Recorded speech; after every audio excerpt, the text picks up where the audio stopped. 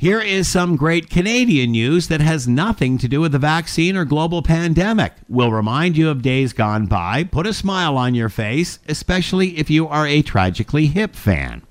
Tragically Hip guitarist Rob Baker has announced while digitizing the band's catalog that there is certainly enough material for a new album, although would not set a timeline for any new release.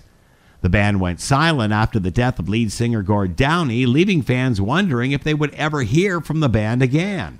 Baker said there were always a few tracks from every album that don't make the final cut for various reasons and plenty to work with, not to mention live tracks.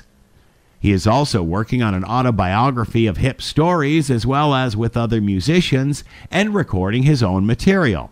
We all remember the great tragedy of losing this iconic Canadian band and how their story touched our hearts. Baker and his bandmates are further proof life goes on and we celebrate.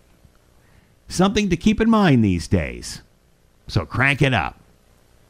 I'm Scott Thompson.